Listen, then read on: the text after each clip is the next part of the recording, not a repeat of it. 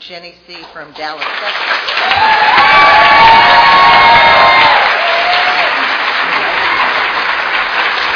Okay, go ahead.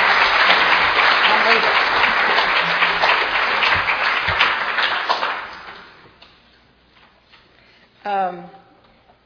Golly, that woman.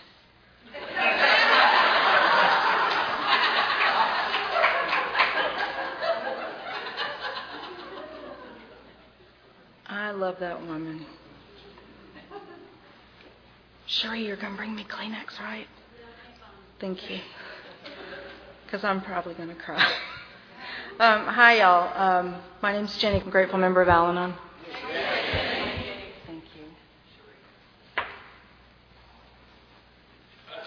Yeah, no, it was a mess. Thank you. Thank you. That was all my fault. My tiny purse. I'm super shaking, but I'm just going to start talking, and God will take over here at some point. And it'll be okay once that happens. I would like to thank the committee for having me, and for putting on and for showing up to all the meetings. And I've served on committees for these kinds of things, and so I say meetings with my teeth gritted because I know what they're like. They're not always fun, but it's a lot of work, and I appreciate all the work and effort so we can come together in this special way that's different from a regular meeting, and for making me feel welcome, and for having me, quite frankly, for bringing me here. And, of course, I've only gotten to hear two of the speakers, but I certainly want to thank Ron and Maddie for telling great stories and for sharing yourselves with us. And I look forward to hearing the others. If for no other reason, then it will not be me talking. And I would like to thank, of course, Joy and Barbara for taking good care of me. It's been weird having my sponsor as my host, but it's been lovely to have time and to practice receiving. And, there would have been a time I would have told you that what I just wanted was to be treated like a princess and act like a princess, but the truth is I don't take well to that sort of environment. And then, of course, all my friends that I know from when I used to live here, spoiler alert, and for coming out. And for everybody else who took time out of your days and money out of your pocket to come and participate. Because, if it was just the committee sitting here, it would just be like another committee meeting. It wouldn't be the fun that it is. And so all the work was worth it when everybody shows up and has a good time. Okay. All right, so now I'll start talking. And I got my clock, and I got my Kleenex. So I started coming to Al-Anon in 1993. November 1st is the date I picked. I don't know if that's really the date or not. Who cares? November 1st of 1993 is the date that I use. And I was young then. Thank you.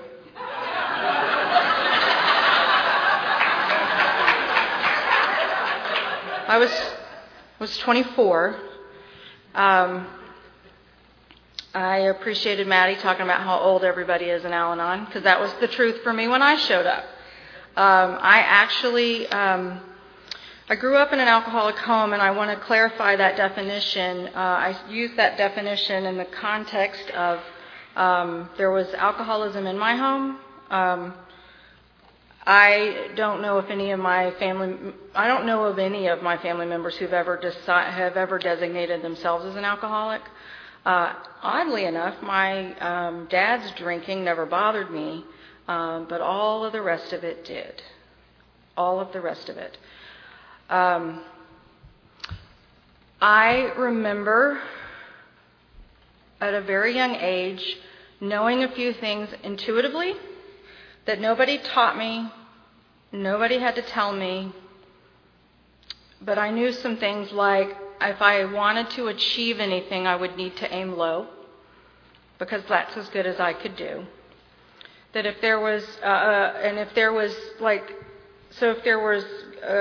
boys that I liked, and one was super cute and popular, and then one was kind of okay, and then one was gross and awful. And it was necessary for gross and awful because I needed to be able to put myself in the hierarchy above somebody. But I couldn't get too high up because I wasn't good enough to be. So it was always whoever was in the middle.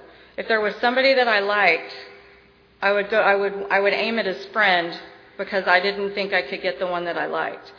I did okay in school, I think, because I was smart and I was kind of a rule follower. I'm also unbelievably stubborn and defiant, so it's very arbitrary, the rules that I choose to follow. There's literally no rhyme or reason to it whatsoever. I can't even discern a pattern. But I did always feel like that whenever I was in a room that I had walked in 5 minutes after all the instructions had been given out, and the last instruction was don't tell Jenny. I would say don't tell anybody else, but I'm absolutely certain that I was the only one singled out for not receiving the instructions. I was always the one singular, only, and worst victim of any circumstance that has ever occurred. But I don't remember anybody telling me that I was less than, or that I couldn't do as good, or that I should aim low, that I should never expect to have anything great. I don't know that anybody ever told me that. I just knew it. I just intuitively understood it, and I behaved accordingly. We moved around a lot when I was a kid. We moved about every 4 years. So I lived in a lot of different places. And I do remember that every time we would make these moves, I still don't fully understand the nature of the moves, whether they were geographic cures or if it was just, I don't know, who knows, whatever, it doesn't matter. We moved about every 4 years, and I can remember distinctly every time we would move, I remember thinking, this time it will be different. I'll have a new shot. The new people at the new school will not know what a loser I am, and I'll have a chance this time. This time it will be different. And every time we went to a new school, it was exactly the same, because I brought me with me, and I brought all my stuff with me, and I didn't know what that stuff was. I didn't know what to call it. I didn't know where it came from. So my assumption, of course, was that I am just irretrievably broken. I am the problem, I am a problem, whatever, but I am irretrievably broken. My parents got divorced when I was 19-ish, I don't know, something like that. And we were living in Ohio, which was to me the weirdest place we ended up, right outside of Cleveland. Yes. Tell him I'll call him back. Okay, thanks. All right. So we were living outside of Cleveland, and my parents were going to get divorced. And my mom called me. I was living with my dad at the time, because this is what my dad did. He would leave and go. He'd get a new job. He would go to where we were going to move, find a house, come back, and then they would sit us all down and tell us we're moving. And I don't know, maybe that's appropriate, because what was I going to do at 14, 15? I didn't have a say. I spent no money. I made no contributions to society. I had no vote. So they told us that we were going to move, and then my dad would take off and go start his new job and move, and my mom would stay behind, and she would manage selling the house, closing the house, moving the house, 3 kids, taking us out of school, putting us in, all the stuff. My dad would just go and start his job and be ready for us when we finally got there. Well, I had been in college for 2 years. I got to go to college. I can also remember distinctly thinking when I went to college that I was entitled to go to college, and that I was entitled for my parents to pay for it, and that I was entitled to a monthly allowance to spend on whatever I wanted to spend on. And I know now that that wasn't true. Those were all gifts. And my family worked hard to send me that money and to provide that experience for me. And so then what I did was I went to school, and if you had accused me of being there to find a husband, I would have stabbed you. But the truth is that's what I was doing. I was there looking for a husband. That did not work out, probably for the best. I don't know that I met any that would have made good husbands. But I ended up dropping out of school. That was at the University of Oklahoma. I dropped out of the University of Oklahoma after 2 years with terrible grades, and with promises to come back as soon as I took a little break, and of course I never went back. But I ended up in Ohio because I kept thinking that, when I went to college, it was every time we moved, it was where we were living was the problem. And then when I went to college, it was my family that was the problem. And then when I went to Ohio to go back to school, it was that Oklahoma was the problem. And that may have been partially true. I'm not saying for sure, but it may have been. But so I was going to go to Ohio and go to college, and I knew that if I could just get back into school, then everything would be okay. And so I moved to Ohio, and then my family got divorced, and my mom my mom says she's going to divorce my dad, and she calls me up one day and she says, we're going to be destitute and living on the streets if I don't understand what your father has. And I don't know if those were the words she said. That's what I heard. I don't know what she told me. That's what I heard. What I heard is that if I didn't, that I needed to rifle through my dad's belongings and inventory his property and send a list of all his valuables and assets to my mom so that she could tell her lawyer so that we wouldn't have to eat cat food at a homeless shelter. And so I did that. I did all that. And then in a grand fit of self-righteousness, I stole his $800 VCR and put it in the back of the Trans Am that I didn't pay for and drove it back to Oklahoma as though I were entitled to all of that. When I was given the Trans Am, it was the second car that I had been given as a gift, and I was as annoyed with it as I was the first car because the first one was too redneck and the second one was even more redneck. So I drove my free car with my dad's $800 VCR back to Oklahoma because I felt like I was entitled to that, and we were entitled to some form of compensation for all the horribleness. I did, in a fit of maturity that I don't believe that I even possessed at the time. When I got back to Oklahoma, I boxed that thing up and I shipped it back because I knew I didn't have a right to take that, and that belonged to him. Y'all can Google VCR later. Okay. All right.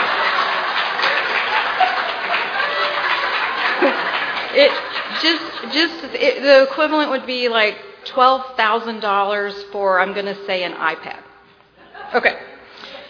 So, I was sure that there was always something else, that if I could just get that thing right, then I'd be okay. And it was always something. And we were talking about this today, and here's the thing. If the thing that if you've got a thing that's out there that as soon as you can get to that thing, then you will be happy, I can promise you now, sorry to be the one to tell you, but there will never be enough things. You'll never get there. There's never enough. As long as I was looking for something outside of me in order for it to be a certain way in order to be happy, it could never be right. I got back in school, and it wasn't enough. And I had boyfriends, and it wasn't enough. And I got jobs, and and it was never enough until I was willing to be happy right where I was at that moment with what I had just then. And I'm still shaking, so it doesn't sound like that's happened yet, but I can assure you that it has. So I was sure at this point in my life that the problem was still my family and that I just needed to get back in school. And if I could just get back into school, I could be happy and everything would be okay. And so I ended up back in Oklahoma for a bit, and then I decided I would move to Atlanta where my grandparents lived and get started to get back in school, because school was the big thing. I'm having these weird moments where I keep forgetting where I'm at, and like I've been gone long enough that this isn't really my home anymore, but y'all are my people, and it's weird, and so I keep forgetting that I keep getting confused. I'm in Atlanta right now. Okay. Physically, that's where we all are. We're in Atlanta. Okay. It's very confusing in my brain. So I moved to Atlanta, and I don't want to say I was 20, and I moved in with my grandparents, who I adored. But at 20, living with old people seemed hard at times. And it was. I mean, the first night that I went out and stayed till 2 a.m., I have never seen them so angry. That's possibly the only time they've ever really been angry at me in my whole life. I mean, goodness, they're my grandparents, right? And so I didn't do that anymore. I was immediately given an 11 o'clock curfew, which I thought was unreasonable. But I got to spend this time with them. Even at the moment, I wasn't unaware of the gift that I got to spend time with them that none of my siblings or my cousin ever got to do. And we have a relationship like nobody else.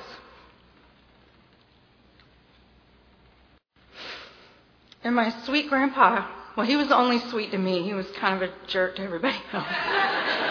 But my sweet grandpa he passed away in January. It was 101 and 11 months.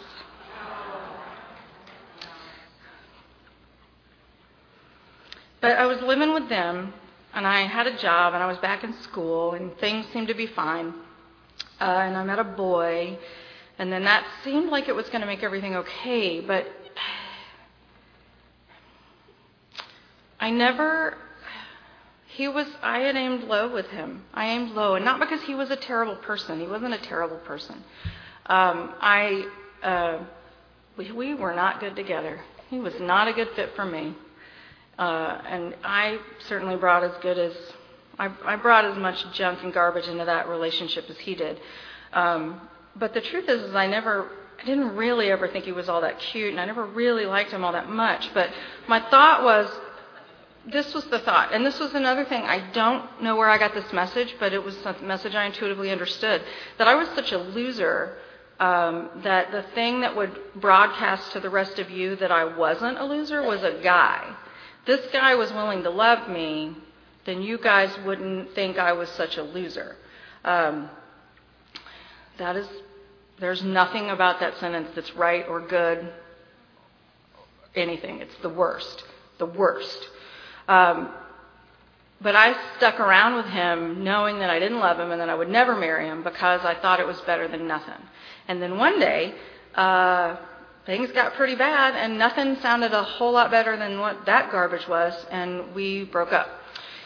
And I was in college, and by this time I was paying my own way for school, still not completely grateful for all the other free money and cars and things that I had been given. But by this time I was working and putting myself through school. I went to Georgia State, and that was amazing. I went to art school. I recommend it. If your children want to go to art school, let them go to art school. It's an amazing experience.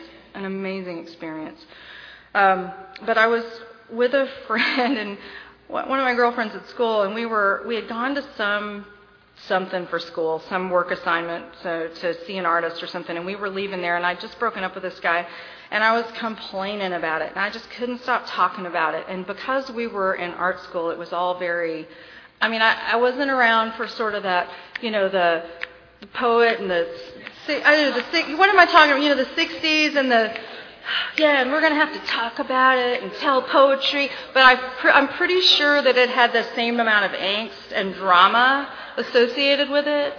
There was a lot of complaining, a lot of whining. And so my friend interrupts me and she says, "Was your dad a drinker?"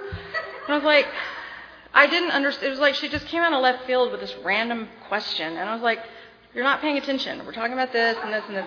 But what she was able to see herself in me. And she'd been coming to Al-Anon for, I think, 3 years at the time.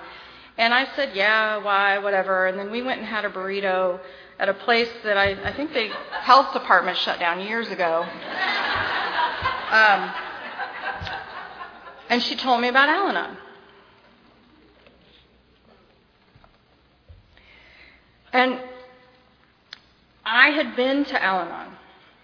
I have a weird, very specific, very vivid memory of going to a basement of a church that still had like beanbags on the floor and pillows on the floor, and it was the cement block walls, and it was probably institutional green.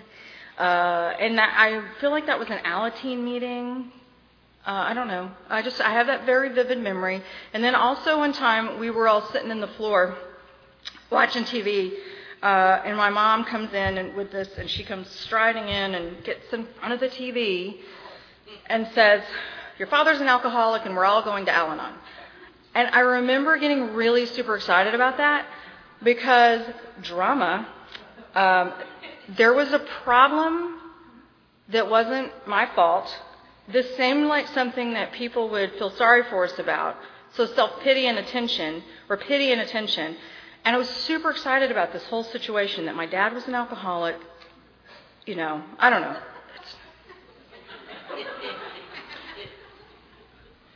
We're not right.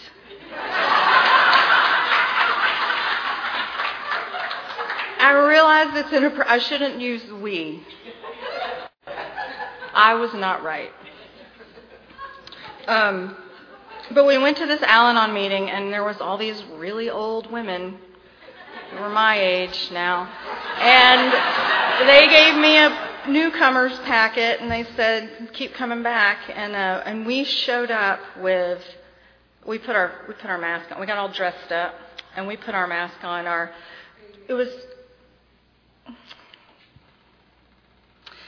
We're hanging in, thanks.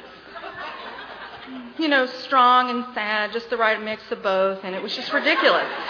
And the lady said, keep coming back, and the timeline's all muddied with all this, but that was a piece of instruction I chose to follow, and I went to another meeting, and the meeting that I went to was huge, and it felt like there was maybe 50 people in that meeting, and in the whole hour, 3 people shared, and they was angry and complaining, and there wasn't, and I'll tell you, I don't know what they shared, but I'll tell you, that's what I heard. That's what I heard. And they may have shared completely different things, but that's what I heard. What I didn't hear was an answer. I didn't hear a reason to keep coming back. I didn't hear a solution. I didn't hear hope. I didn't hear it could get better. And I was like, I'm out of here. So I left. So the day that my friend said, hey, there's this place called Al-Anon, it was by the grace of God that I didn't go, oh, thanks, but no thanks. Those people are crazy.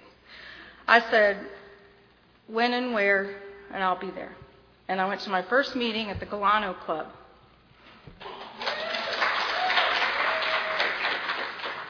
Some day in November in 1993.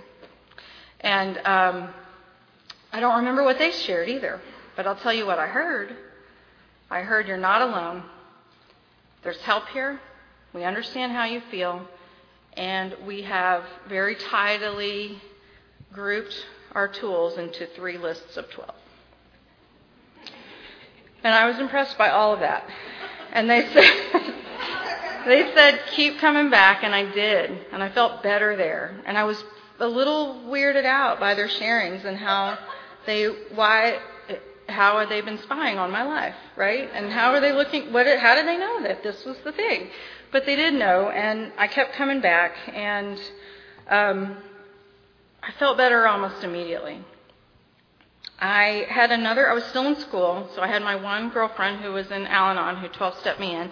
And then I had another BFF that I didn't know much about her. She was also in art school with us. And I ran to her one day and I said, you're not going to believe this. I went to this place called Al-Anon. And she's like, oh, thank God. Finally. Turns out she was a sober member of AA. So I didn't know that until I told her about Al-Anon, but she was super happy that I found you people. And so this was really great because I had my 2 best friends, and one was in Al-Anon and one was in AA, and so I called them my panel of experts, so I had my 2 people, and I started going to meetings, and I went to meetings, I was going to school, I was working, I might have been working 2 jobs, but I was going to meet, and it was like, this is great. And whenever I needed anything, I would call up my Al-Anon friend or my AA friend, and and it just, and start, I would ask them the questions, and I would share, and I would talk, and I would share, and I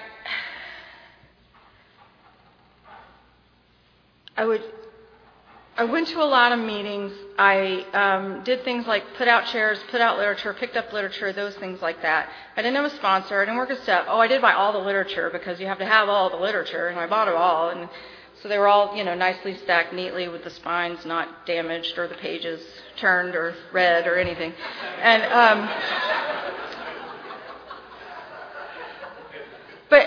now I realize I should tell you what was happening like the week before. I had this conversation with my friend who 12-stepped me in the program. I had broken up with this guy. I was depressed, I guess. I don't know. I was super sad. I don't know what. There was no professionals helping me diagnose, but I was super sad. I knew that I had no chance of ever being in a loving relationship. I knew I had no chance of ever being having any happiness ever. It was like I just knew this, and I knew that I hated my life. I hated my job. I hated my apartment. I hated my friends. We weren't really friends. We were just like this pack of wild dogs that ran around, and it was all fine. And it was fine until the pack turned on you, and then you were the prey. And that's the way we were with each other. There was no friendship. There was no loyalty, kindness, consideration, respect, protection, none of that. So I hated everything and everybody except my cat. And I didn't really want to kill myself, but I didn't know how to go on living. And I didn't know that there was an option. I assumed this was the ultimate result and that it would just sort of eventually happen. So this is where I was when I was complaining to my girlfriend that day before she took me to my first Al-Anon meeting. So I know that I was dying, and I know that if the messenger hadn't been there at the moment that I was willing, I wouldn't be here. But that changed very quickly. And one of the things that I wanted early on in my program, because I felt bad all the time, everywhere all the time, like my life just had this undercoat of this awful dark gray, that even a good day couldn't be all that good because of this under layer of awful. And so I just wanted to not feel bad all the time. And it didn't take long before I didn't feel bad all the time. And then I was like, maybe now I could feel good more than I feel bad. And then it did. A little while later, I started feeling good more than I felt bad. And then I was like, well, maybe I could, and it was just painfully ridiculous, these tiny little goals that I would set for myself, 1% increments or something stupid. But this was because I literally had no way to conceptualize the scope of what God could do. I had no way to understand the vastness of this program and the gifts that could come. So I had every little tiny scrap of tiny nothing that I begged for, I had no idea how tiny it was because it felt like everything, because I felt like I was worth nothing. Right? Does that make sense? But things did get better, and I felt better. I went to a lot of meetings. I helped do a lot of stuff. I didn't go to group conscience because group conscience. And I didn't go to things like this, and I didn't have a sponsor because I had my panel of experts. And then one day I called my Al-Anon friend, and I was asking her some question, and the words she said to me were, "That's the kind of question that you ask a sponsor." And I heard her voice shake. So I know that her sponsor had suggested to her that she might be preventing me from getting a very useful tool by standing in the way and serving as a pseudo-sponsor. So she stepped out of the way. And I went off in search of a sponsor. I was really mad at her for that for a minute. And I had a couple of fits and starts I asked some ladies about helping me with this and some different experiences with it. Then a couple of those didn't work out so great, and then I decided, well, I would just go ahead and kind of do my 4-step, because I did my first step sort of, step 1, well, I went to a meeting, check. Step 2, we used to go to church, check. Step 3, this is basically step 2 again, check. And so then obviously the next thing is step 4, so I bought the little book, and I started reading and writing. And with the same amount of self-conscious, everything was always so self-conscious in the sense that it had to be presented well because I was sure people would read it, and it needed to look right, so it had to be the right amount of drama and sadness and yeah. So that was a terrible idea. I can't ever imagine recommending that anyone write your own 4-step without any help or guidance from anyone. It was a terrible, terrible utter failure, except in the sense that I left from this short process feeling even worse, and I felt like I was back in that place after about 3 years in the program, that I was right back to where I'd started, where I didn't want to I couldn't keep on living the way I was living. I didn't really want to die, but that was probably the only obvious outcome, because this beautiful program that had worked for so many people had been handed to me on a silver platter, and like the loser that I am, I screwed it up. And that I was the one that it wouldn't work for. I was the one. Well, of course that wasn't true, because unbeknownst to me, I wasn't working the program.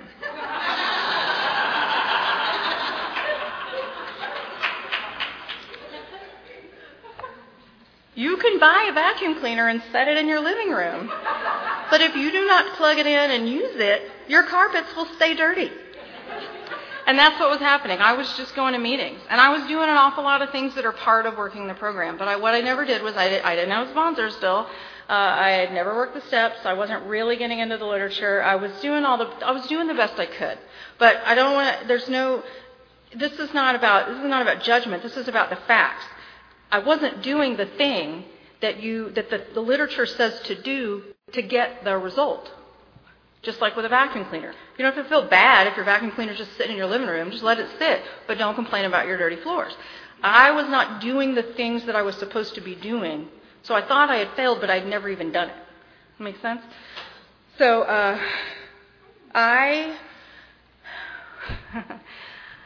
there was the Saturday morning meeting at NABA. I haven't been to NABA in years. I don't know what it looks like there. But back then, there were those zigzaggy doors, the fleck fabric-y kind of doors you'd zip out. Yay! Super!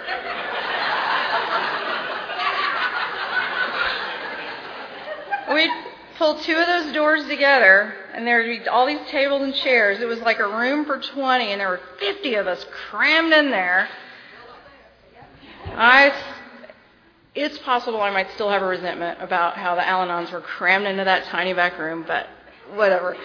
So we were jammed into that little room, and I worked at Wolf Camera, and I worked at the mall. I worked at North Lake Mall, and anybody who's ever worked at a mall knows that you don't want to work Saturday night because that's when you go out and party. But I love that Saturday morning so much, that I volunteered to work the Saturday night shift at the mall because I wanted to be at that meeting every Saturday. And I would show up, and I would sit there in the meeting, and then I would leave and run to work because I had to leave immediately to get to work on time. So I was always in and out of that meeting. But that meeting meant an awful lot to me. And one day I was sitting at that meeting, and I was dying. I was in Al-Anon. I was dying again. I don't know what I was waiting on, I guess just to die. And there's this woman sitting over in the corner. I can see the corner where she's sitting relative to where I am. And she's talking, and she's shaking, and she's jingling while she talks. And I didn't know her name. And we went around the room and said our names, and I had the phone list. And she said, when we went around the room, she said her name. And I was like, oh, I got it. And I marked it. And then I left the meeting as soon as it was over, and I tore off, and I went to work. And I got to work, and I went into the back room, and this is also vivid to me because it was just such a metaphor for how my life was and how I felt on my insides.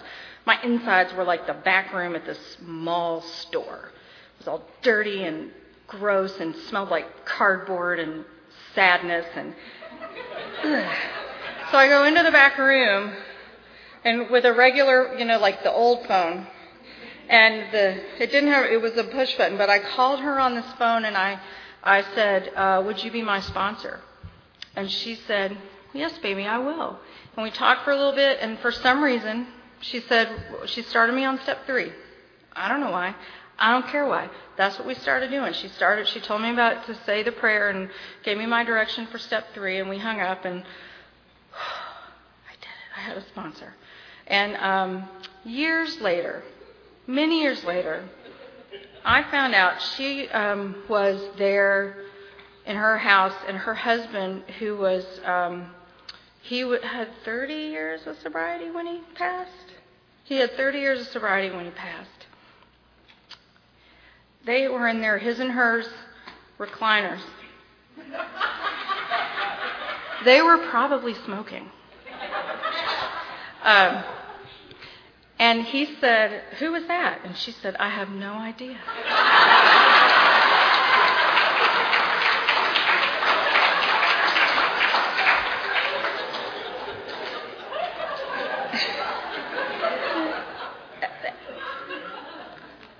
she's always talked to me about being of service. Always. One of the first things that I remembered feeling relief about when I got to Al-Anon was, like, I heard things like, "You're not alone in this," and it's going to be okay, and all those things. But I heard, "Put the focus on you," and I was like, "Oh, finally, finally, I can take a moment for me." And I did. I got so good at it that one of the first things that she said to me was to get out of my cheap bleep self and do something for someone else. And I was stunned by that because that was in direct contrast to keeping the focus on me. And it took many years for me to understand how those two things, like this is like high level, like maturity and emotional maturity stuff that we do here. This is advanced living. At least for me it was. I felt like I was always in the remedial classes, and so this was advanced stuff. And for me to understand, like, when was appropriate to keep the focus on myself, like when it wasn't any of my business, which was tragically so much more than I ever thought. There was very, very, very little in the world that is actually my business. And then the other times, doing something for somebody else. Well, what's in it for me? Well, literally everything. And so when she said yes to this crazy person on the other end of the phone that she didn't even know, but she'd been taught when somebody asks, if you can, you say yes. Unless you've got there's a legitimate reason to say no, you say yes. And I'm so grateful she's still my sponsor today. I have never not wanted what she had. And we started working the steps. Then she asked me all the questions. Do you have a home group? And are you being of service in your home group? Are you out there, going to meetings and doing things like that? And I did. I was in art school, so yes, I wore a lot of black, and it was the 90s, and we had chunky shoes, and it was amazing. It was so amazing. But yeah, but I was also, I didn't understand this at the time, but I was also super angry and super terrified of all of you. And I would sit in meetings and I would rock and I would stare at you and dare you to come near me, or less be stabbed, I'm sure. This is my favorite threat. I've never actually stabbed anybody, but I'm always threatening to stab people for various things. But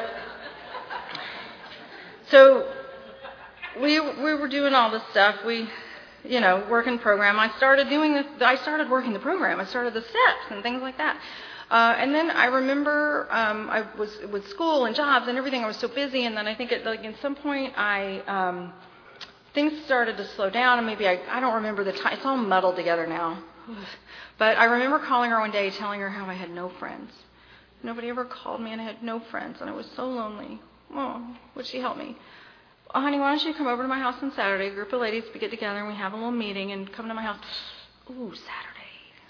Ooh. I sleep in on Saturday. I'm super busy Saturday. Super busy with going to a video store to rent VHS tapes. That's what I was busy with on Saturdays. So I don't know, weeks later, who knows, I don't know how long, long time later, called her up, the same thing. I don't have any friends, nobody loves me. Why don't you come over to my house on Saturday? Ooh, no. What else you got? Nothing. Time passes, still no friends, still nobody loves me. My poor answering machine. The cassette tape in my answering machine was gathering dust. Called her up. Oh, Barbara, I have no friends. Well, I don't know what to tell you about that.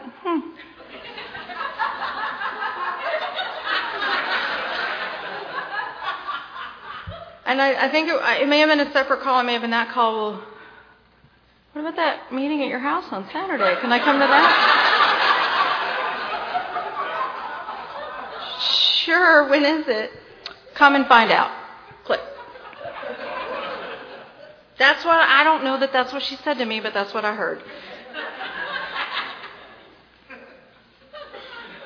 So I called up my sweet friend Marin and said, can I come to that meeting with you? We go, yes, come on. So we got there, and it was fine until we got there, and then there was all these women there. There was like 1 million of them. And poor Marin, I was a barnacle on Marin that day, and I wouldn't let her, I was probably cut off the circulation to her hand, and wouldn't leave her side because I was terrified of all these scary women. They were just regular women. I was just terrified. But I got to go. She helped me go. And I got to hang out with these women, and I got to be close to my sponsor, and I couldn't sit next to her because there were people with time, and they got there early, and it was like, but I was just in the same room with her, and I didn't care. I just wanted to be able to kind of soak this up. And then this was the worst and dirtiest trick that she ever played on me, was there were alcoholics in that room, and I did not know.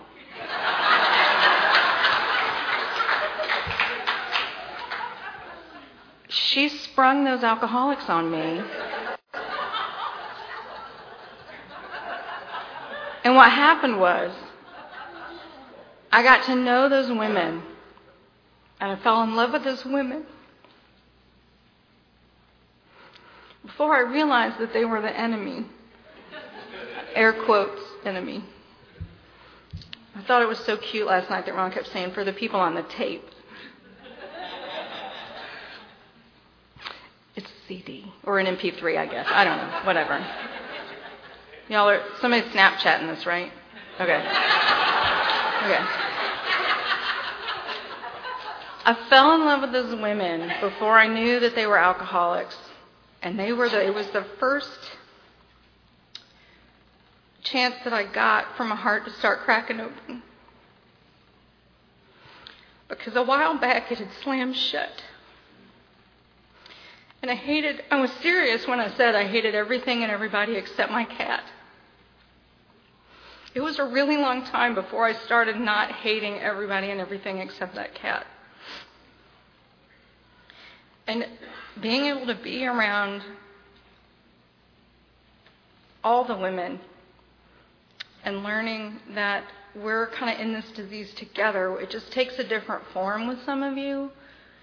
I don't understand your form. It doesn't bother me. I don't have literally not a thing with alcohol, whatever. But all the other stuff that it says in the big book were stuff that I got to do sober. I did not have to have a chemical substance in my body to be resentful, to be afraid, to be restless, irritable, discontent, irrational, angry, all those things. So that's fun.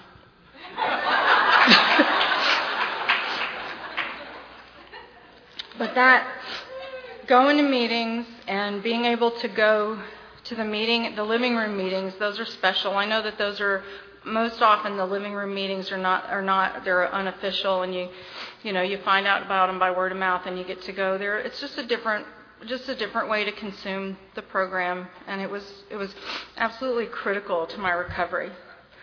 So I feel like maybe some fast forwarding is in order. So I'll tell you, Barbara told me in the beginning that her job as my sponsor was to drop me off lead me to a God of my understanding and drop me off there. And not in the way that sounds awful, like she's like, bye, have a nice life, I'm out of here. But she got me to the God of my understanding, and then she did need to leave me there because that's where I needed to be able to put this reliance. This reliance needed to be on my higher power, not on people, right? And so we went round and round on the God thing. Just out of courtesy and respect, we haven't been going round and round about it recently. Two of us, because I've been just going round and round about it in my own head, but I'm not going to call her with it because it's the same stuff as it was 10 years ago, whatever. Every now and then I have to go back through and re-understand God on a different level, but it always looks the same to me. The system is rigged. Whenever anything good happens, everybody goes, oh, it was a God thing. Whenever anything bad happens, they go, self-will. It's like, and which is, of course, it's a real sort of elementary kind of binary view of the situation. It's vastly more complex than that, but this was my basic argument. And so one time I was pitching a fit because I was when I started buying cars for myself, they were so bad. All those nice free cars that my parents gave me that ran and that worked, and they may have been more redneck than my taste, but they were functional and they drove. And all of the cars that I bought for myself did not. And so when you buy an old beat up Volvo, you got to take it to the shop a lot. And guess what? You got to take Volvo to the Volvo shop, and that's expensive. So I had 2 beat up Volvos in a row. They were awful. Anyway, but I was on my cell phone by this time. We'd gotten to cell phones in my parking lot of my apartment, and I was stomping around and screaming at Barbara about all this money for my car, and it was going to cost in the four figures to repair it. And then who knows what I was ranting about, but she said this to me, and y'all, I swear to God, this is the first time she ever said this to me. But she said, as long as you believe that you have a punishing God, that's exactly what you have. And I heard it that day. I'm sure it's not the first time she said it to me, but that's the first time I heard it. And I was like, okay. And so I figured I figured out the loophole. I know how we do this thing. We try things for 30 days, and we see how things change in 30 days. So I said, okay, fine. And I decided that what I was going to do was for 30 days I was going to decide that my God wasn't a punishing God. And then at the end of 30 days I would be able to call her up and tell her how she was wrong and see, don't you just see. And I don't know, when was that? That was 98? 99? Still good. My God quit punishing me that day. God, crazy how that works. But he did, and he quit punishing me that day. And there's too many stories to tell. They're all really hilarious about my awful cars and my awful close calls and my terrible apartments. I always lived in the worst neighborhoods, and all that kind of stuff. But how I just, I don't know. I don't know why I didn't have more terrible and horrible and scary things as a part of my story, because it certainly wasn't because I was keeping myself out of harm's way. I was always putting myself in harm's way, so I don't know. But here's one of the other things I learned in the program. You don't have to know why to do the next right thing.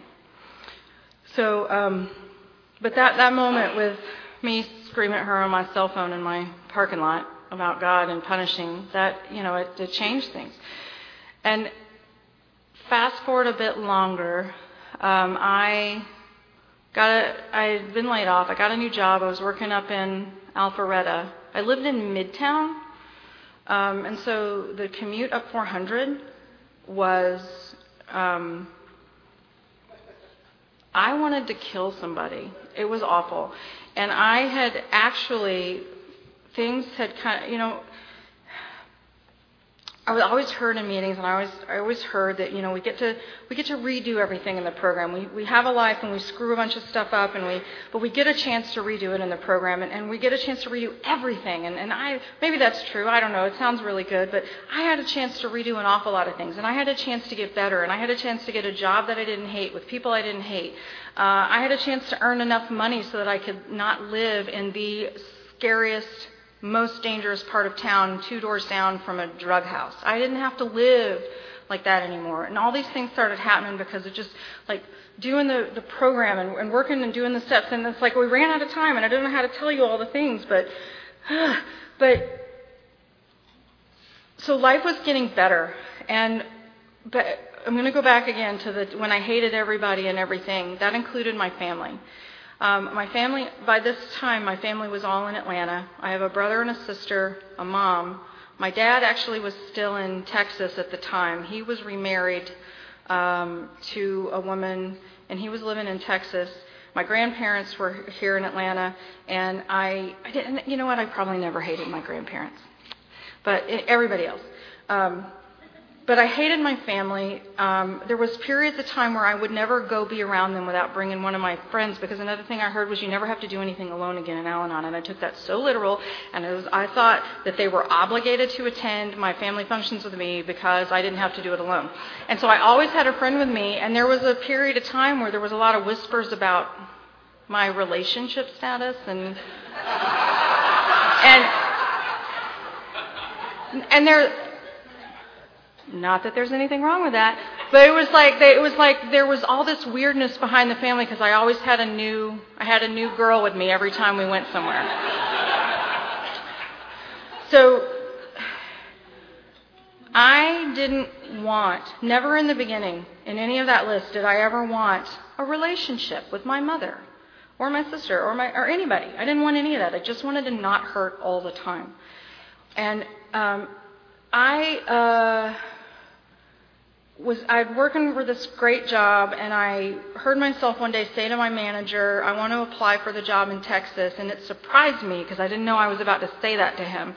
And then I was like, I will never get this job. And then I got the job, and I was like, it's going to take forever. And it was 2 months to the day that I got the offer till they were packing up my stuff and driving it out of Midtown to Texas. And I was like, this is fine, y'all. I have 12 years in the program. I'm going to be just fine. And I got to Texas, and it all fell apart because it wasn't fine. I was terrified, and it was awful, and I hated it, and I hated the meetings, and I hated the people, and they didn't look like any of you. And that's the funny thing is they looked exactly like all of you. There was nothing different about any of it, but except for all of the little things that I would dig up and focus on and how it was different. But it wasn't any different, and I got told by a lot of people a lot of times, go to meetings, sit down, shut up. Call intergroup, sign up for literally everything you can sign up to volunteer for. Go to meetings. And that's what I did. And I went to an awful lot of meetings in Dallas. And I spent a long time not even being able to be polite when people said, how do you like Texas? I couldn't even control myself and say, oh, it's lovely, thank you. I couldn't even. I'd be like, oh, this place, I hate it. Ugh. Years I spent doing that. And let me tell you that just like in the beginning when I was a newcomer in Al-Anon, and I'm sure that I vomited my garbage up on every meeting in the beginning, and nobody ever said boo to me.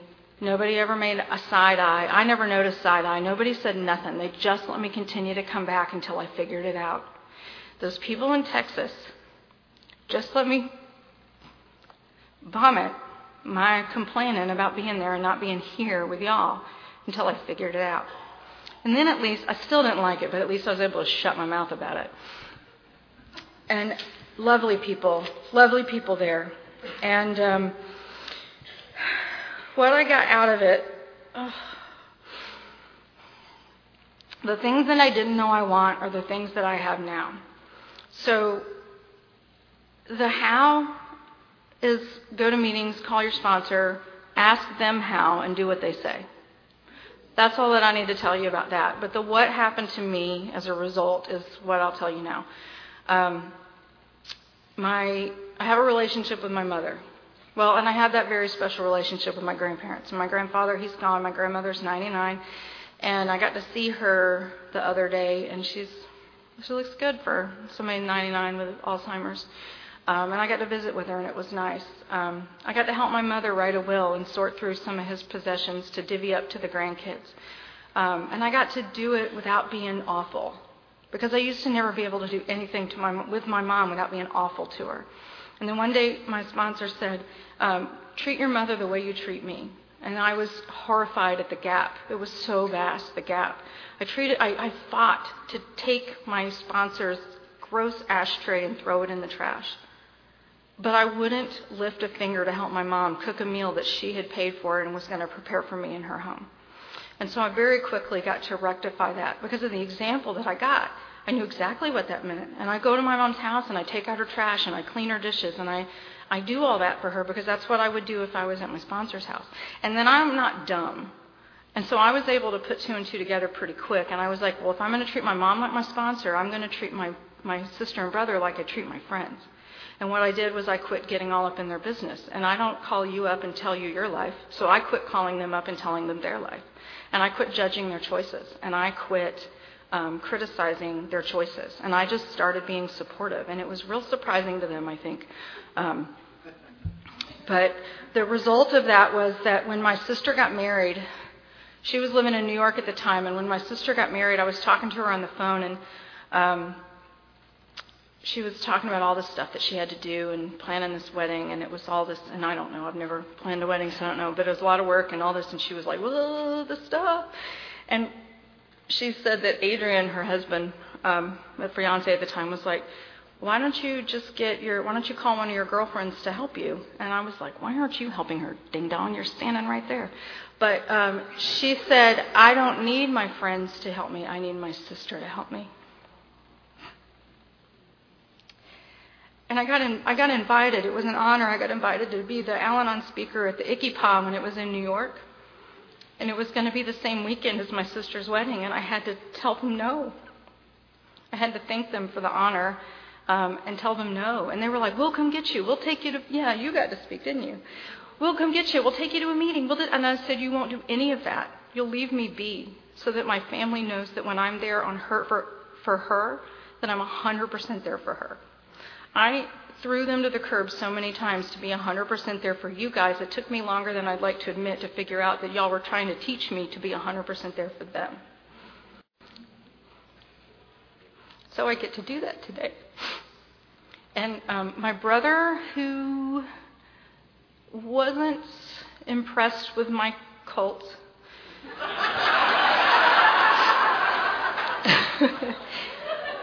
he came out to a function that I did for a non-conference approved thing that I was doing. And he came to the event and met one of my sponsees, and they hit it off, and they dated for a minute. And it didn't work out, which was fine with me.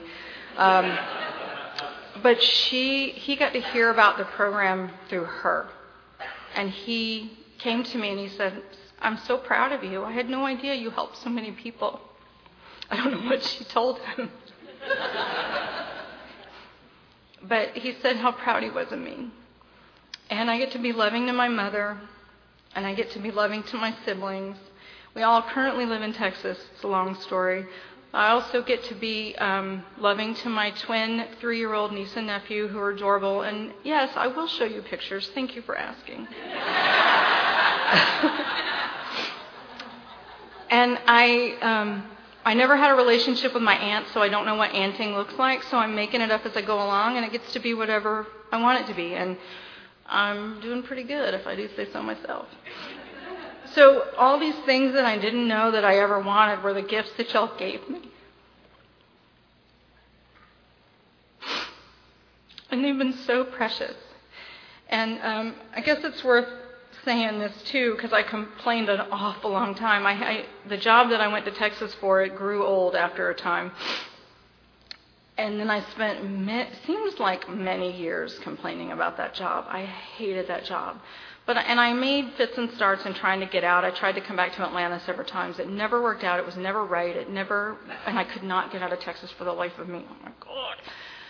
And then there was all this behind-the-scenes fruit basket turnover at my company, and my manager, we were having one of our annual reviews, and he says to me one day, he says, you need to be open to things, because if you're not open to things, then people will stop asking you. And I was looking at this man going, why is my sponsor's voice coming out of his face?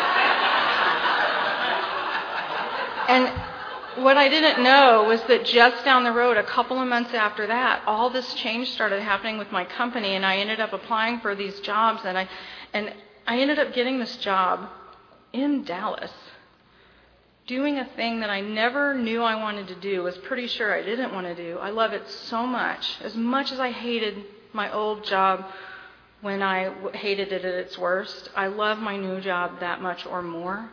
I get to be of service literally every day. I manage people. It's like sponsoring. And I have a lot of experience sponsoring. So I'm not incapable of this job. And I love it so much. I have a little house that I love. It's in a safe neighborhood. It's safe. I still have 2 cats that I will be honest, I do like more than most people. But they're safe. It's clean. All these things that I could barely manage or didn't understand. This is the gifts that y'all gave me. It wasn't just about, I didn't just get dropped off at the feet of my higher power. I got taught how to be a person in the world and to be a grown-up and to contribute in a way that was meaningful and fulfilling. And I am constantly overwhelmed at the gift, knowing I will never pay it back. Thankfully, nobody's asked me to. We don't have to do that. My hope is that something I've shared has given you a piece of hope, given you a little something, a little thing, that if you're struggling, it'll get you to the next thing. Just hang on long enough to get to the next breath. And then, after a while, it won't be so dire. It was like that in the beginning, but after a while, you'll be able to hang on and you'll realize it's been 20 breaths. And then after a while, you'll be like, oh, it's been like a month and a half. And that's how it happens. It just keeps getting good, and it just keeps getting better. And it's not always easy, and it's not always happy, but it just keeps getting better.